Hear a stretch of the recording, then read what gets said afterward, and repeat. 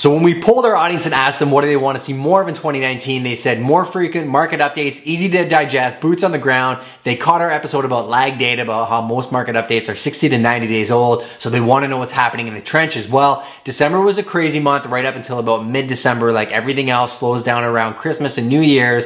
But the news actually released a whole pile of articles. CBC was pretty much everywhere. You couldn't avoid it about how 2019 was going to be the big crash, worst year in real estate ever. And if I've ever said anything, it's when you're making decisions when it comes to real estate, do not follow the news. They're way behind everybody else. You look at people that make millions in real estate, they're the ones that actually go into areas before anybody else knows about it. You talk about people that sell at the wrong time, they sell because they waited till the last minute. So the trend that we saw was people reacting to the news. So what did we do? We went out and locked up some amazing deals over the holidays because of the fact that there was that seller discomfort. Part 2 coming tomorrow.